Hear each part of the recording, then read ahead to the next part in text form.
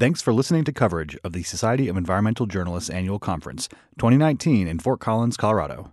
Thanks to all our members and supporters for making this possible. For more information on this and other sessions, look for the 2019 conference agenda at sej.org. So today we're going to talk about how to move beyond a model of agriculture that sort of pits organic versus conventional farming. It's sort of a model that really leaves little daylight between these two practices.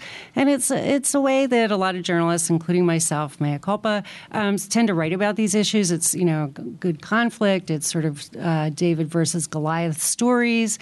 We might look at ways that organic methods are being compromised or greenwashed, or how sort of regulatory agencies have sort of sold out organic farmers and ranchers, or we might be looking at, how regulators seem to really support large industrial operations far more than they're helping smaller operations trying to adopt sustainable practices. So these are all good stories, and they're all important stories, and it's good we do them. But there's another story too, and it's in many cases, organic and conventional farmers and the scientists who support them are really trying, they're talking to each other. They're trying to find common ground, and they're trying to find ways that they can learn from each other. And it's becoming increasingly clear that a lot of the practices that organic farmers have sort of adopted over the years are, things like, grazing versus feedlot operations and cover cropping, versus tilling, and, trying to enhance biodiversity in the soil on the farms and on the ranches with plants, et cetera, and natural pest predators. It's becoming increasingly clear that all of these practices are just good, sound, cost-effective farming practices. And in an age when farmers and ranchers have really slim profit margins, they really need good, sound, cost-effective practices to adopt. And so we've got three great panelists to talk about this today, I'm excited to say. And they're going to talk. We can have a couple of minutes or a couple questions after they talk if you want, and we'll open up the floor to questions. I think we should end 5 minutes early, though, because we keep getting warned that you're not going to get a seat at lunch, so we'll do that just to give you a chance to get there. Luckily, it's pretty close. So we're going to start with Jessica Shade, who's the Director of Science Programs at the Organic Center, where she runs projects that communicate and do research on organic agriculture. And then we're going to have Sam Frommertz, who's the co-founder and editor-in-chief of the Food and Environment Reporting Network, which is a nonprofit investigative journalism organization, which, full disclosure, I report for. He's also the author of Organic Inc. And then finally, we'll hear from Dave Carter, who's the executive director of the National Bison Association, where he works to promote bison and methods used to expand production. So we're going to start with Jessica. And I'll flip your slides.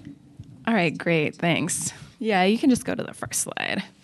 So I am Jessica Shade. I am the Director of Science Programs for the Organic Center. And if you're not familiar with us, we are a nonprofit organization that kind of has two main objectives. One is to communicate science that's happening all over the world about organic food and farming. And then the other is to collaborate with academic and governmental institutions to fill gaps in our knowledge about organic food.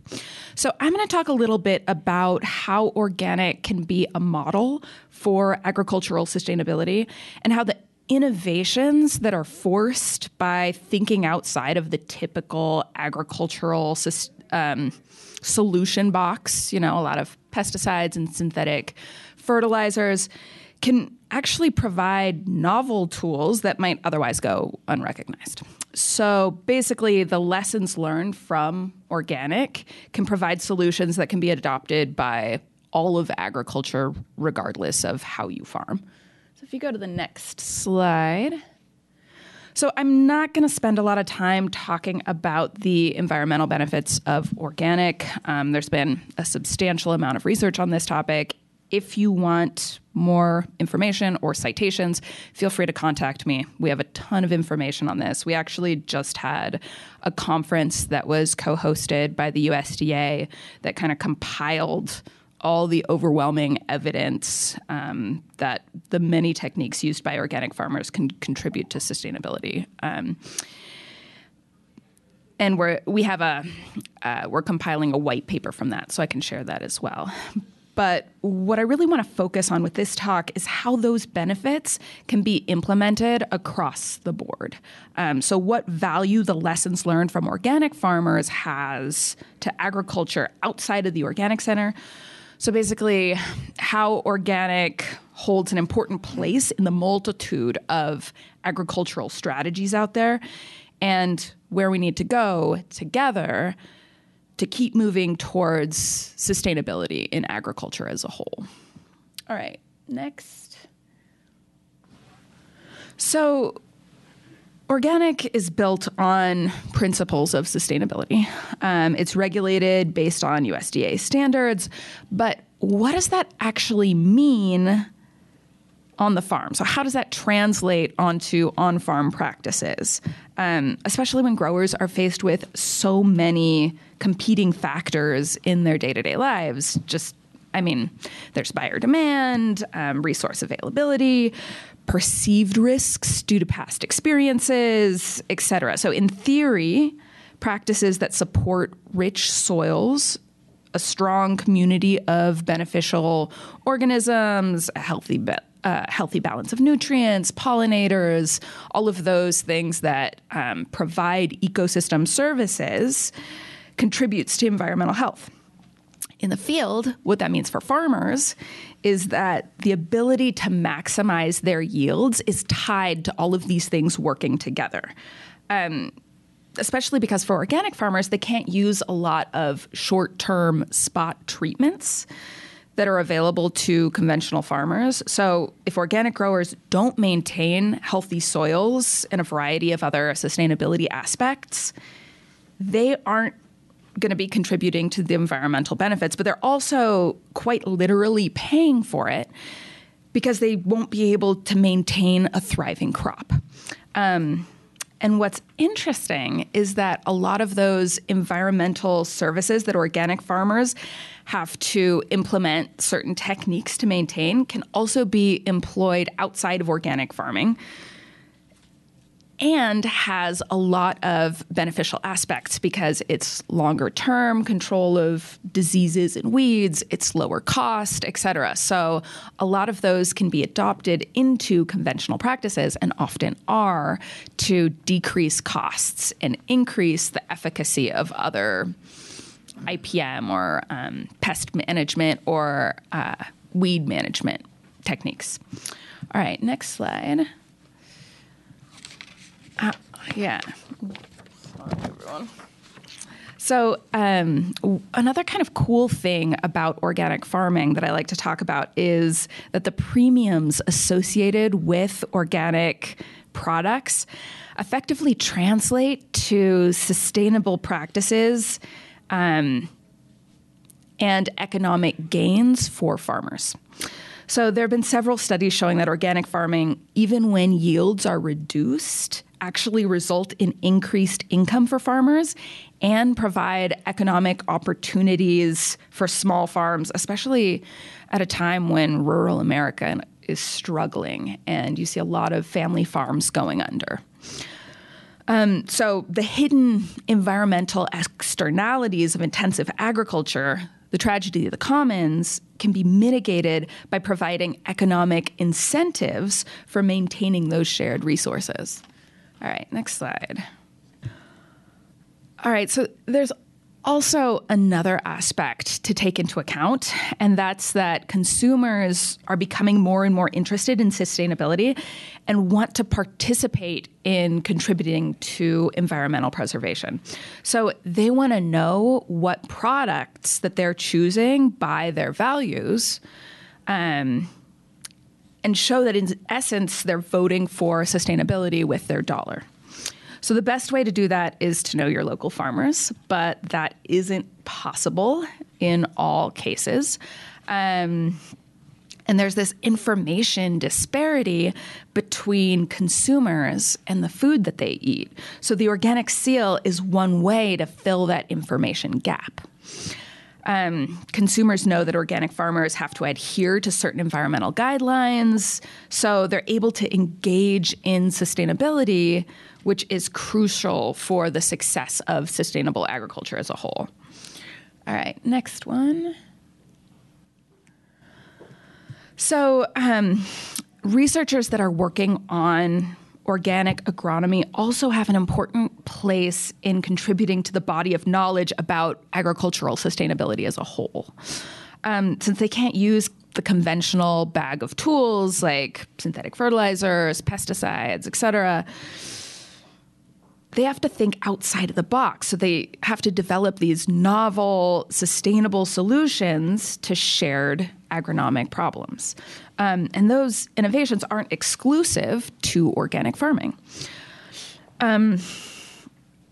Agriculture as a whole shares a lot of these large-scale challenges.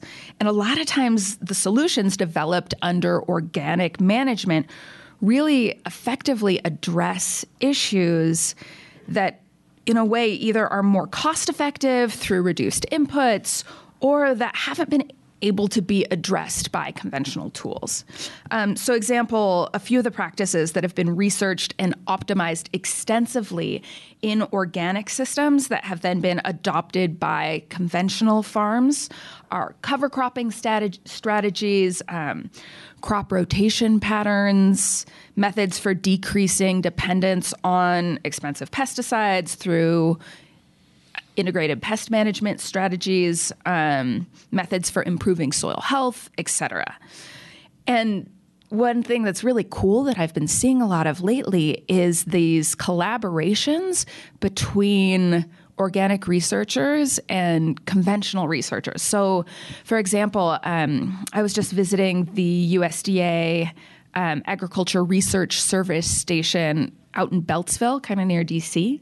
And they were telling me about this project they were doing in collaboration with GMO researchers that was looking at methods for controlling weeds that didn't involve chemicals, because so many farmers these days, especially if you're farming with Roundup Ready soybeans, so these farmers that are using a lot of Roundup have now been facing Roundup-resistant crops, so these super weeds that have been spreading and are really hard to control. So the organic researchers and the GMO conventional researchers collaborated on this piece of equipment that's called the Seed Destructor. It's this fantastic name that basically sucks up soil in between crops and grinds it up into fine dust so that it collects all of the weed seeds and grinds them up so that they're no longer viable, which is kind of cool because it's this. I can tell you that organic researchers would never on their own be able to afford this kind of equipment. But when they are paired up with researchers who have a lot of funding from conventional sources, they can pool their collective knowledge and resources and come up with tools that hopefully will be useful for farmer cooperatives for both conventional and organic. All right, next. And then similarly, it's important to look across the aisle from the organic standpoint to see what conventional farmers are doing so that we can adapt those strategies into conventional practices. There are several techniques that have sustainability benefits that are used on conventional farms that are kind of difficult to implement on organic farms. So researchers have been working on methods to take those individual practices and then place them within a whole systems approach to sustainability. So the classic example is reduced tillage. Reduced tillage has all kinds of benefits to preventing erosion, sequestering carbon in the soil, but it's kind of hard to do without herbicides. So organic farmers have been really lagging behind in their ability to use no-till and reduced tillage systems. So this is a puzzle that organic farmers and researchers have been working on for a while. And while there's a lot of research that still needs to get done, enough solutions have been developed that we're at a point now where, at least according to the USDA National Agriculture Statistics Service, Organic farmers are employing reduced tillage at the same rate as conventional farmers, around 41%. So as I said, there's a lot more work that still needs to be done. But my point is that we need to look across the aisle for sustainability strategies. Organic has a lot to offer, but that doesn't mean we can ignore the sustainability advances conventional agriculture and other agricultural systems are using. All right, next. Okay, so this is my last slide. I just wanted to touch on a bit more, which is that we need a lot more research to get to a place where agriculture supports a healthy ecosystem and feeds our growing population. Organic has a lot of promising techniques for supporting the environment, but we still need to do more research so that we get to areas where we can improve yield without using a lot of chemicals. So things like maximizing yields, varieties that thrive in broader environmental conditions, because it's harder for organic farmers to control the environmental conditions that are on their fields. Also, things like managing pests and weeds, regionally specific tools for information transfer to farmers. So it's not just research, it's making sure that research gets out to the farmers who need to hear about it, which has been a struggle for organic farming. And I'm pretty optimistic. I think that with more research, organic will be able to meet or even surpass conventional yields, especially in the face of extreme weather events, because there's been research showing that organic techniques build up soil in a way that make those crops more resilient when there's flooding or drought. And also, one of the things that I like to mention is that if you look at the history of conventional research, there have been decades and millions, if not billions, of dollars spent on research to increase yields in conventional fields. And organic is this really nascent field. So we really haven't had a lot of time to improve our yields. And already within the last 5 to 10 years, we've seen those yields skyrocket in organic. They're still not at the point where conventional is, but with a little bit more time, a little bit more funding, I think we're going to get there pretty quickly. So basically, if we can work together to leverage the lessons on sustainability from all of the agricultural systems that are out there and recognize the important place that organic has in expanding our knowledge about sustainability when it comes to agriculture, I'm pretty optimistic that we're going to get to a place where we can feed the world sustainably without having to worry about food security because of environmental issues. Thank you, Jessica. Yeah, so email me about that. Oh, sorry. The question is, tell you a little bit more about the project going on at USDA ARS Beltsville that's looking at this way to destroy seeds by crushing them. And email me about that because it's, I think, an ongoing project, and I'm happy to connect you to the researchers who are doing it. I do want to point out that that is one single strategy for destroying seeds. And while hopefully there isn't selective pressure to overcome that, my guess is that nature always finds a way. And if that's the only weed management strategy you use, those plants will eventually evolve smaller seeds or, who knows, make them tougher, whatever the case may be. So that's why it's really important to not just look at single strategies, but to place those in a holistic context, which is one of the things that organic researchers always do, is they really look at, okay, we've got this new strategy. How does that fit into a long-term strategy to control weeds, pests, et cetera, and have a healthy ecosystem? Yes, no problem. So there's actually a research. The question is examples of cases where organic yields have outpaced conventional yields after natural disasters. So there is a research study that looked at this, and it looked specifically at flooding. So there was a flooding event, and it had been comparing organic and conventional yields over the long term, and in general, organic lagged behind conventional. But then there was this flooding event, and after that flooding event, oh, I forget. But if you email me, I'll send you the reference for this study. So after this flooding event, the organic yields surpassed conventional yields. And this is something that I think there are actually a couple studies on this, because the idea is that organic techniques build up a soil and especially increases the porosity of the soil. So that means that water can move through soil easier, and soil can also store water a lot better. So when there are droughts or when there are floods, that water isn't either completely preventing the roots from having air, or if it's a drought, there's a lot more water stored in the soil, so without irrigation, organic fares better. So that's the idea behind it. After Jessica's talk, I'm going to go up to 10,000 feet because I think as an editor now, especially, that's kind of, I look at a lot of broad issues. But, specifically on this topic, so I wrote this book. It came out in 2006, and actually I met David at that time. He was a really good source of mine. I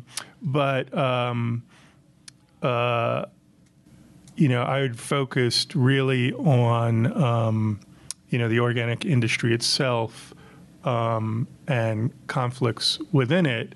And I think in the past, several years that I've been involved with Fern, my field of vision has really gone way beyond just looking at the organic sector. So I think now I'm sort of seeing, I sort of have a better balance of the two. But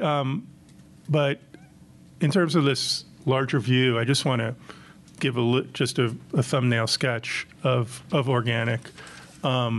And I think Jessica mentioned it a little bit, but it's always been conceived as a total system. And actually the ideas behind organic farming and organic food really came into being in the 1920s. And when you think of that, it wasn't that many years, 20, 30 years previous to that synthetic, nitrogen was essentially invented. And so organic farmers in this time, in the 20s, were reacting to the sort of early use of chemical fertilizers. It was always conceived as, the early conception of organic was really this idea of feeding the soil, and that if you had healthy soil, that would lead to healthy plants. That would, in turn, would lead to healthy animals, which ate the plants, and of course, it would lead to healthier people because you're eating a whole system that was conceived upon health. And so when you see, health claims about organic food today, most of which probably revolve around less pesticide use, I think the earliest, these ideas go back to the earliest conception of organic food, which was always conceived as in opposition to another type of agriculture, which was conventional. And I think to sort of underscore the point Jessica made too, the idea was always sustainability, how to create food systems that will last for the long term. And it was contrasted to the regime of conventional ag, and I think especially by the, jumping forward by the 60s and 70s, when you're producing for yield regardless, in other words, get the most productivity as you can out of the land. The biggest probably example of this was the Green Revolution. Plants were bred in a way to be the most productive. There wasn't much concern about water use, about chemical use, both fertilizers and synthetic pesticides, because the whole system was designed to increase the yield without really looking at the after effects of that regime. So you'll often hear, for example, in the Green Revolution that it fed a billion people, and there's good research to show how how yields increased and how food supplies, especially of staple crops, increased. But at the same time, there was follow-on research about denuded soils, aquifers that were being significantly reduced, as well as increased chemical dependence and the impact of all that. Again, this sort of gets back into the idea of research, because a lot of research went into that within that paradigm. And if you talk to early organic farmers, essentially they were applied scientists, because they were coming up with methods on their farms that worked without chemicals, with more or less success. And research in organic agriculture, as Jessica mentioned, has always lagged conventional ag. And although in recent years that there's begin to be some correction of that within the Farm Bill, it's still not at parity. So I think you still have a case of inorganic agriculture, of farmers learning from each other. It's a lot of practical knowledge, and it's not always, although there's more science and more research. I think, as Jessica said, that there's more to be done with that. So, it's interesting when I did this book in 2006, obviously more than a decade ago. I think it was sort of the early point when there was a recognition of the potential for increased profitability through organic agriculture. And so at that time, I met some of the earliest conventional farmers who were going into organic. And some of them were actually doing both. They had conventional fields and organic fields. And, you talk about this opposition between these two points of view. But in this case, I was meeting farmers that essentially were doing both. And when you talk to farmers, they're very practical minded. They want to know what works, and they want to know how they're going to make money at it so they can continue to do it. One strawberry farmer I talked to, who was the first organic grower for Driscoll's, he had converted some of his production to organic and was getting a price premium. But because of that, he was using the practices on his organic fields in his conventional operation as well. And why was that? It was a cost issue, and particularly in California, with restrictions over pesticide use and controversies about that, especially fumigants. He was, at that time, starting to reduce his chemical use, and had figured he had dropped it in his conventional fields by 50%. So already you had, even back then, people who were, sort of looking at or practicing in both realms, and then seeing what could be done. But I think now, if you fast forward more than a decade, there's many more. There's issues that are really at the forefront, which I didn't deal with in this book, and I think I'm seeing, really in a daily in my work at Fern. One is obviously, issues of water pollution, of fertilizer runoff, of algae, significant algae blooms, and the threat to public water supplies. There's more talk, I think, about soil health and how to enhance soil health, not only on obviously that's always been an issue with organic farms, but I think you're starting to see that more on conventional farms as well, and through agencies like the NRCS, the Natural Resource Conservation Service at the USDA, which promotes these issues and is actually doing researching and looking into biological health of the soil. And then finally, obviously, the elephant in the room, which is climate change and, extreme weather in terms of floods and droughts. And farmers are looking at, every tool that they have available to deal with that, especially in the, obviously in California had its record-setting droughts. But in the Midwest, in the last couple of years, have been devastating in terms of rains and the impact of rains on crops. So, with that, I think farmers recognize that they can't.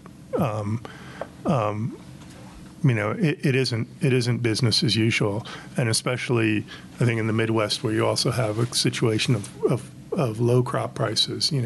When you have low prices combined with low yields, it can be just devastating. And even your government subsidies or your Trump trade tariff subsidies, they're not going to make you whole. So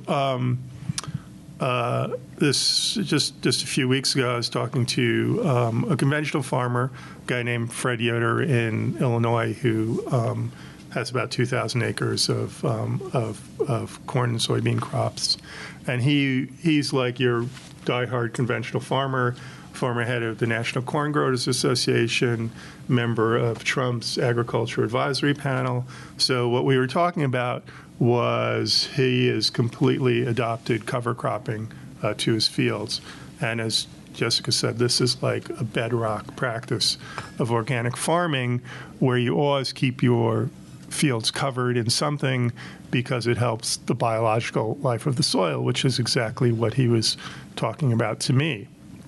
So you improve the soil because you have a crop that's growing there. You're choking out weed pressures because weeds can't compete with the cover crop, and because you're building organic matter in your soil when you till it, when you either kill or flatten the cover crop, it builds organic matter in the soil and adds fertility, which means your chemical use can go down. So he talked about one farmer in Indiana that had converted to cover cropping, and these were no-till cover cropping operations. So he, for example, still used herbicides to kill his cover crop. But this other farmer he talked to wanted to cut down his herbicide usage, so he was using what's called a roller, which is attached to a tractor, which basically rolls over the cover crop, smashes it, or not smashes it, but just breaks the stalks of, say, ryegrass or others. And so they just form this kind of dead mat over the field, and then you plant into that. And because you have this mulch over your fields of the dead cover crop, you don't need to use herbicides.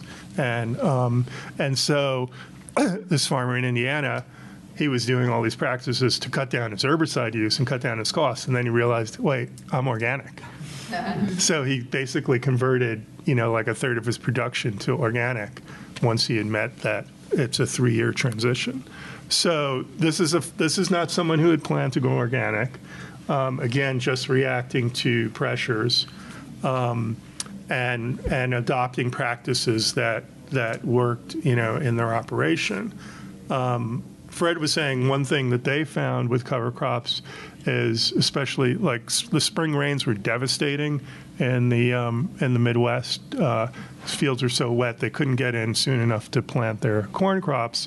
But because he had planted this cover crop, and as Jessica said, soil with high degree of organic matter is able to hold much more water, he was able to get on his fields 2 to 3 weeks earlier than his neighbors. And he said, his neighbor who didn't use any cover crops was basically taking his tractor down really compacting the soil because he was planting into mud, and then and trying to plant his crop.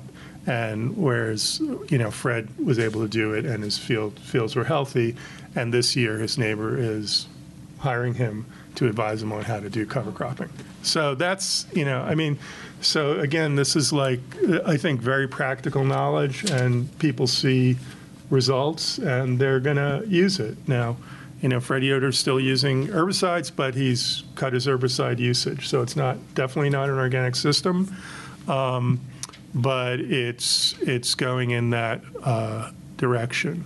The one last thing I'll mention, and maybe it'll be touched on other panels here, one reason that conventional farmers are really kind of looking at this is because there's more and more talk about incentivizing building soil carbon. So there's some NASA programs, federal as well as state programs that pay farmers for, say, planting a cover crop, and the more recent ones with a lot of NGOs involved in this area are trying to come up with ways to measure soil carbon and then pay farmers for that, or give them credits which they can then trade to corporations which are looking for carbon credits. And they give them the credits, they get money, and essentially it's incentivizing these practices for building soil carbon. And what are they? They're like no-till, it's cover crops, it's anything that increases soil carbon, and that at its bedrock, I would say, is an organic practice. That's what you want to do. So so I guess I'll end it there. But it's, I wouldn't call these practices organic farming, because they're not organic. They're not following organic regulations. They're still using pesticides and herbicides, but they are an organic methodology. And I think it's an organic kind of mindset in terms of how you're thinking about the soil, which I would say is quite different from the way it was in the past. Thank you, Sam. Yeah. I think we should probably move along. I want to let you out at 5 minutes early. So, Dave, do you want to go next? Sure. So I'm Dave Carter. I'm the director of the National Bison Association. And first of all, to establish my street cred with all of you, my degree is actually in journalism. I worked a couple years on newspapers before I drifted into agriculture. I even began my career in journalism in high school running a linotype machine for the Lyons Recorder newspaper in Lyons. How many people here have run a linotype machine? I've seen them. Or how many even know what a linotype machine is? So, but you can Google it. As a disclaimer, this is the fourth presentation that I've given since Saturday. I was in Atlanta on Saturday talking to a bloggers conference called ShiftCon. On Monday, I was in Chicago at a direct marketing conference that USDA put together. And then yesterday, I was over in Boulder at what's called the Pet Sustainability Coalition, which are pet food companies that are trying to be sustainable. I thought, this is pretty easy. I've got kind of one presentation here that I've got a PowerPoint that we focus on what we call partners in bison restoration, how the public is our partner in restoring bison and how bison are restoring healthy grasslands, and why we've trademarked the term bison, nature's original plant-based protein. And I got down to my office this morning, I flipped open the computer to kind of get ready, and I thought, but that doesn't really fit into the title of the workshop I'm going to be doing. So you're all getting the presenter's version of calling an audible here. If life isn't complete without one more PowerPoint, I'll stay afterwards and we'll go through that. But because I got to thinking about the title of this workshop, and conventional and organic, and I guess I'm fortunate that I've spent my career in all three areas. And let me explain what I mean. I spent 25 years with the Farmers Union organization, general farm organization, working with farmers and ranchers. And went through the farm crisis of the 1980s. I don't know how many of you were covering agriculture, involved in agriculture in the 1980s, but it was an ugly, ugly time. We were involved in setting up a suicide hotline in the fire station in Yuma, Colorado.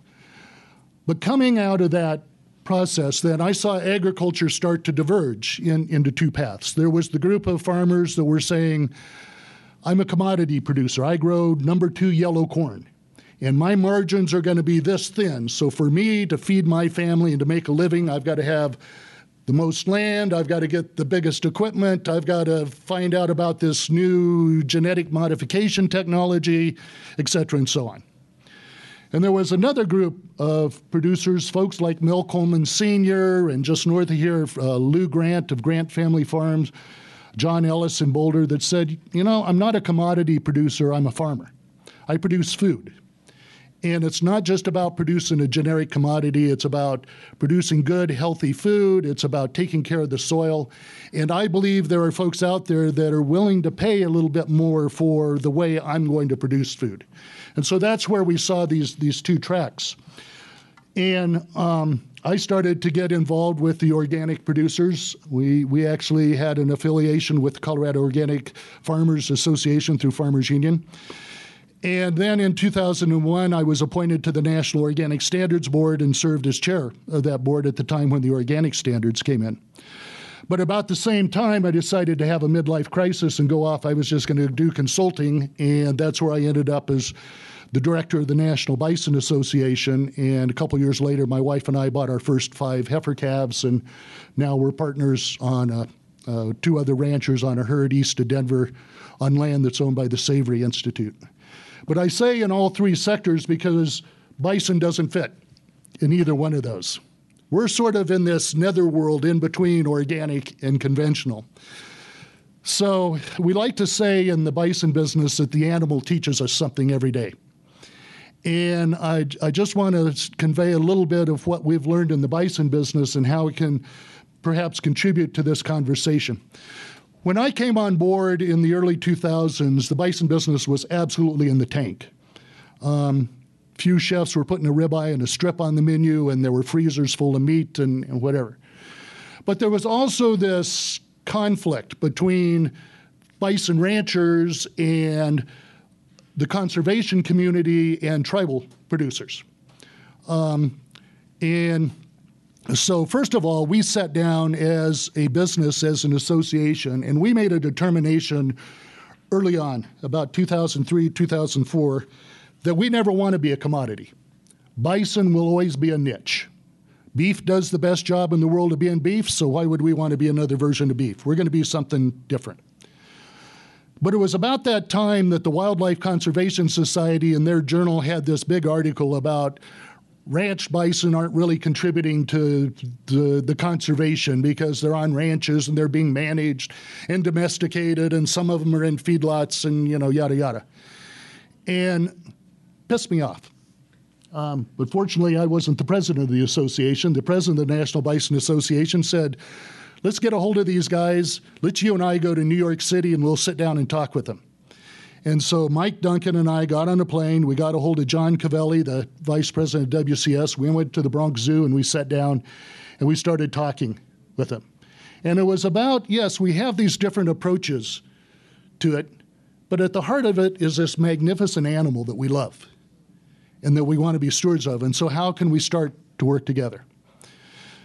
Well, we started to reach out and have some of those same conversations with a group called the Intertribal Buffalo Council. They work with 60 tribes that are committed to bringing back. And it was a few years later that I was at a meeting in Rapid City, South Dakota, and standing at the back of the room and was talking with Mike Faith, who's the chair of the Standing Rock Sioux Tribe and the vice chair of the Intertribal Buffalo Council. And we got to talking, and Mike said, Dave, he said, there are always going to be 80%, or there are always going to be 20% of the issues we're not going to agree on. But why do we let that keep us from working on the other 80%? And so we sat down and actually developed a formal memorandum of understanding with the Intertribal Buffalo Council, trying to define those 80% that we could work on. They now have an advisory member on our board. We have an advisory member on their board. And beginning in 2012, Wildlife Conservation Society and the ITBC and the NBA came together. And after 6 years of working in Congress, President Obama signed legislation in 2016 establishing bison as the national mammal of the United States. And that was just an example of when we kind of recognized that there was more that kept us together than kept us apart, that we could do some incredible things. We're now working on, we have a conservation committee within the National Bison Association where our ranchers are talking about continuous improvement that they can make to manage their herds more appropriately with the way that this animal evolved rather than as a ranched animal. We're working with South Dakota State University to develop a center of excellence for bison studies, and Sinti Gleski University and some of the tribal universities are involved in that. So, I think about that, and Sam was just talking about that with his, with Mr. Yoder about that if we can peel apart those things that keep us from talking to each other and sit down, and even with organic and conventional, I'm a big passion of organic production, but I don't know of a single conventional farmer that wants to go out and pollute their land or feed their family less healthy food. And certainly they're not wanting to go out of business like many of them are today. And so if we can identify those basic core values, that gives us an opportunity to sit down. And I just finished by saying Mike Faith was at our annual conference last winter, and we were talking, and I shared the story about the 2080. And I finished up, and I turned to Mike, and I said, would you say this, Mike, that maybe we're down to 10% now? And he said, yeah, I think we are. And so that's something that I think, again, we call it wisdom of the buffalo, that the animal can teach us about talking to each other. Thank you. Thank you very much, Dave. I have a question for you guys, but I wanted to open it up to the floor since we're running a little bit late, and I wanted to make sure people had a chance to have questions. Anyone have any questions? Yeah, in the back. Hi, Mark. I didn't see you back there. Yeah. So, the question is if the new regulations on nitrogen release have been having an impact on farmers going organic. So this is actually a big controversy in the research community because there is this old standing myth that the use of manure and compost actually releases more nitrogen into the environment than synthetic fertilizer. In the last 5 years, there's actually been a lot of research on this issue, and there was a study that came out of, it was a collaboration between Iowa State University and USDA ARS that managed to isolate all of the nutrient outflows from different farming systems, which is very difficult. And what they found is that organic releases, on average, about 50% less nitrogen into the environment than conventional. Now, whether that has filtered into reasons for people switching over to organic, I haven't seen that. Because it's very difficult to quantify that on a farm-by-farm basis. So it's harder for people to ensure and provide proof to these regulatory agencies that their techniques are reducing nitrogen. That being said, I think it is going to be really important for us to start using less and less synthetic nitrogen and more of these, manure compost systems that are able to build up the soil so that it can hold nutrients within the soil rather than releasing them into our groundwater. So I think that one of the things we need to do more work on is connecting the research that's getting done in academia and the regulatory requirements so that they match up and there are specific strategies for people who want to do that in a more natural way. Yeah, so I would add, it's not just a water issue in terms of, excess fertilizer running into waterways and causing algae blooms and a lot of other problems, polluting water supplies, drinking water supplies. But it's also nitrogen in the soil, releasing its NO2, nitrous oxide. When it combines with water, it releases nitric oxide, which is a really powerful greenhouse gas. So I think some of the most, there are obviously the regulatory regimes that you mentioned in this country.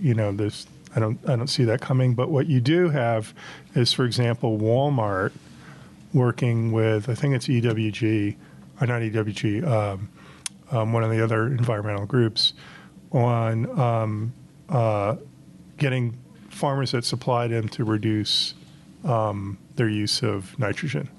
So if farmers don't, sort of sign up into that program, potentially they're going to be cut off. And this is, I think for Walmart, with the Walmart Foundation, it's a big issue because they're concerned about Gulf pollution.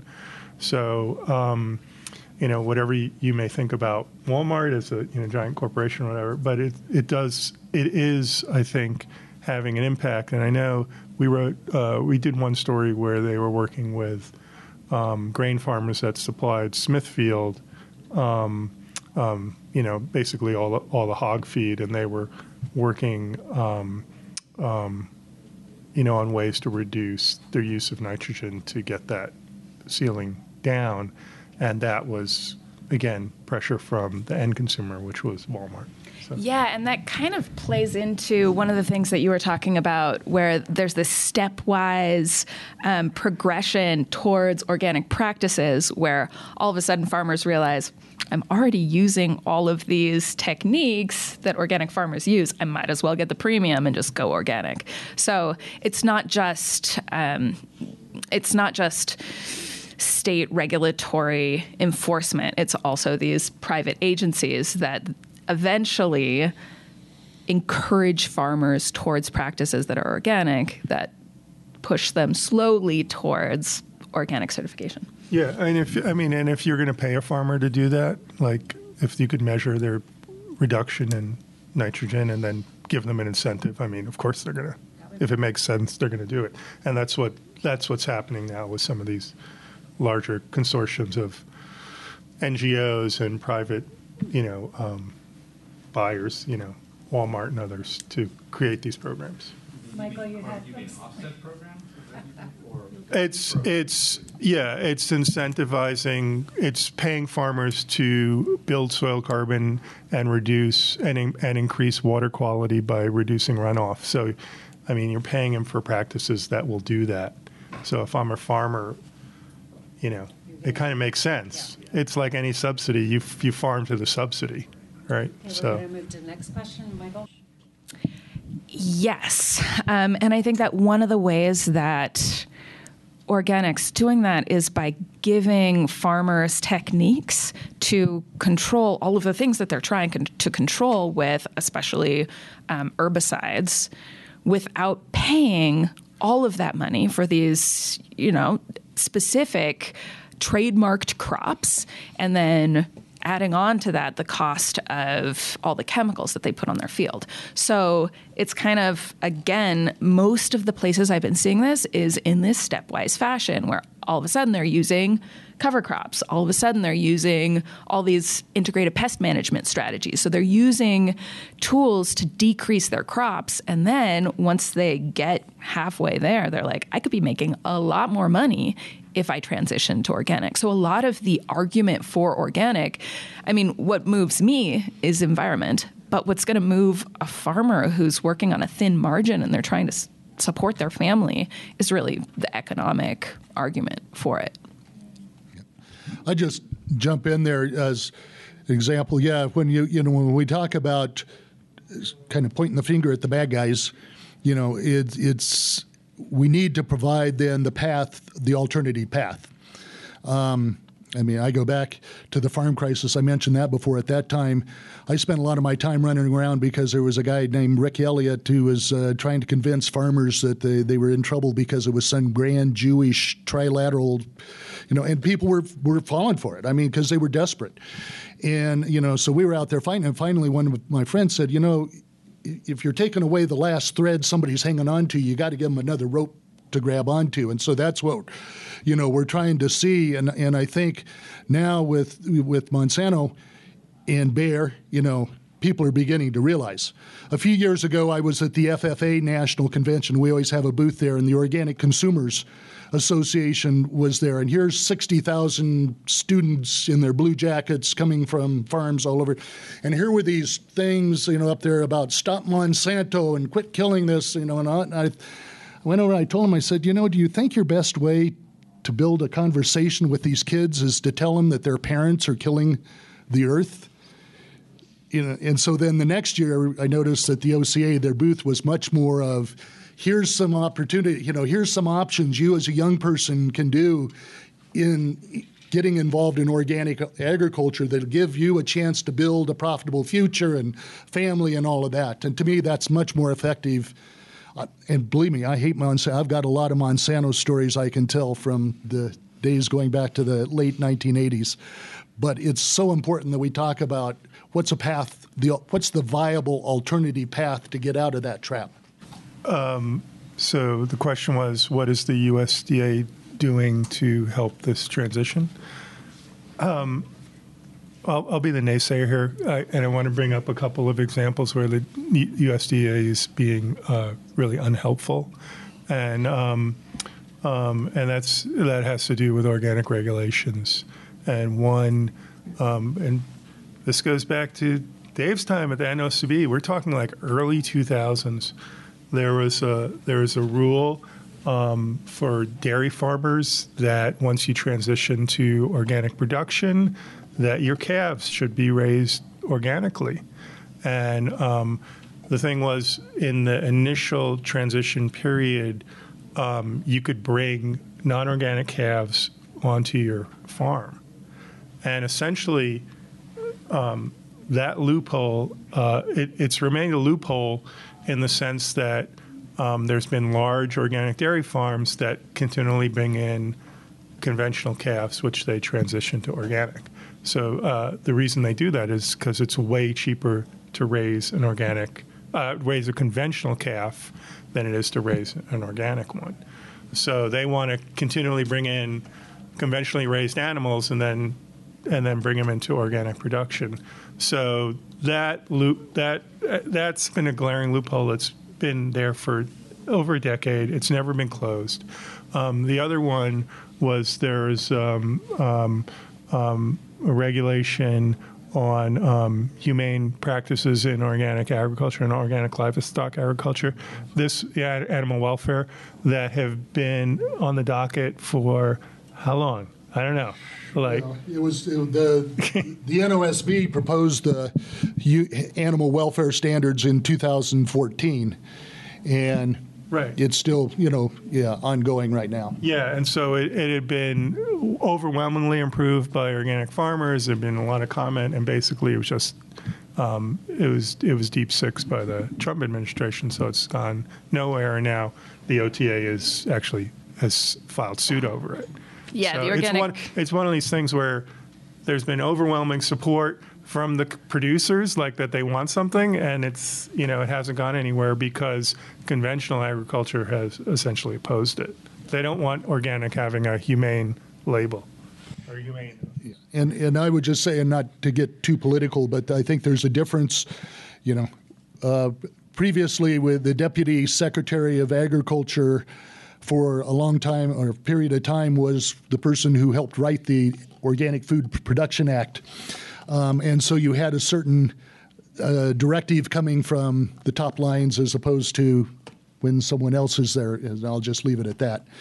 But yes, it's a long process of trying to make sure that you have the folks at the top of the USDA that are committed to it. We've found in the bison business, we don't have a big checkoff program. The beef industry has $82 million a year they get to use to tell all of us beef is what's for dinner, and the dairy industry has $120 million, and we have a voluntary checkoff program that raises $50,000 a year. So that's, kind of, we find that sitting down in person with folks at USDA, we've been able to establish some good relationships. Political appointees come and political appointees go, but the people that do the heavy lifting are in cubicles down a narrow hallway of the South Building of USDA in Washington, D.C. And the more that we can establish those relationships, we can kind of percolate it up from there. And so we get an amount of attention beyond the scope of our business from folks at USDA just because we have built those relationships at the lower levels. And about the suit. I was going to say that, yes, the organic community, the Organic Trade Association is furious about those two things that you mentioned, Sam, and there is an ongoing lawsuit to get those passed through. But I also want to mention just a couple things that the USDA is doing to help organic, because there are good relationships too. So through the Farm Bill, there was an increase in funding that was built into this last Farm Bill that supports organic research directly. So the Organic Research and Extension Initiative and the Organic Transitions Grant, that goes through NEFA in the USDA, and that really supports organic. There's also a cost share program for farmers who want to transition to organic to help them be able to do that. There are some extension agents that have organic expertise, not enough, and not in all locations, but that is a part of the USDA as well. They also work with the Organic Center every year and co-sponsor a conference, the Organic Confluences Conference, which brings together multiple different stakeholders to discuss large-scale issues that are keeping the organic sector from moving forward. So there's good and bad happening at the USDA. Yeah, and one thing I just want to mention politically, too, I mean, there's a lot of organic agriculture in red states, and so you have red state legislators who are, supportive of, efforts in the Farm Bill to increase funding and that kind of thing. Time for one more. Well, I want to just ask Dave, what sort of, in your view, was lost when we lost the 50 million bison roaming across the plains? And I know you're doing restoration efforts. And if you could just talk briefly about how any of that restoration could be applied to cattle ranching, if possible. Yep. Gosh, thank you. That's what I wanted to talk about. That's what my president knows. So just to give you the quick snapshot, bison been around for 200,000 years. The grassland ecosystem evolved with bison, with that constant interaction. Before the first European settlers set foot on the ground, we had between 30 and 40 million head of bison in North America. By 1885, for a number of reasons, we were down to 700. And so it was this slow process of restoring the animals. We're now up to about 400,000 bison in North America, pretty much equally split between the U.S. and Canada. Most of them are on private ranches. We, along with the Intertribal Buffalo Council and the Wildlife Conservation Society, have established what we call Bison 1 Million, which is a endeavor to bring back 1 million bison. And it'll be over a course of several decades to get that to happen. These aren't chickens. They don't reproduce real quick. And so we have the conservationists, the tribal leaders, and the ranchers, but the fourth critical partner is the public. And so our message is the more you eat bison, the more you embrace bison, the more we are able to bring it back, and that we're learning that these animals are not cattle, the more we recognize that Mother Nature did a pretty darn good job with these animals over thousands of years. So the best we can do is stand back. We don't castrate. We don't dehorn. We don't brand. We don't use that. They build soil. They help maintain healthy grasslands and trap carbon and build soil. So I'll just leave it with that. And if you want to be a partner in bison restoration, we'll talk about that. Well, thank you very much. And I don't have any business cards, but I have Why Bison brochures that have my contact info. All right. Well, I think that's we should probably wrap it up so people can get a seat. Thanks everyone for coming. I appreciate it. Thank you.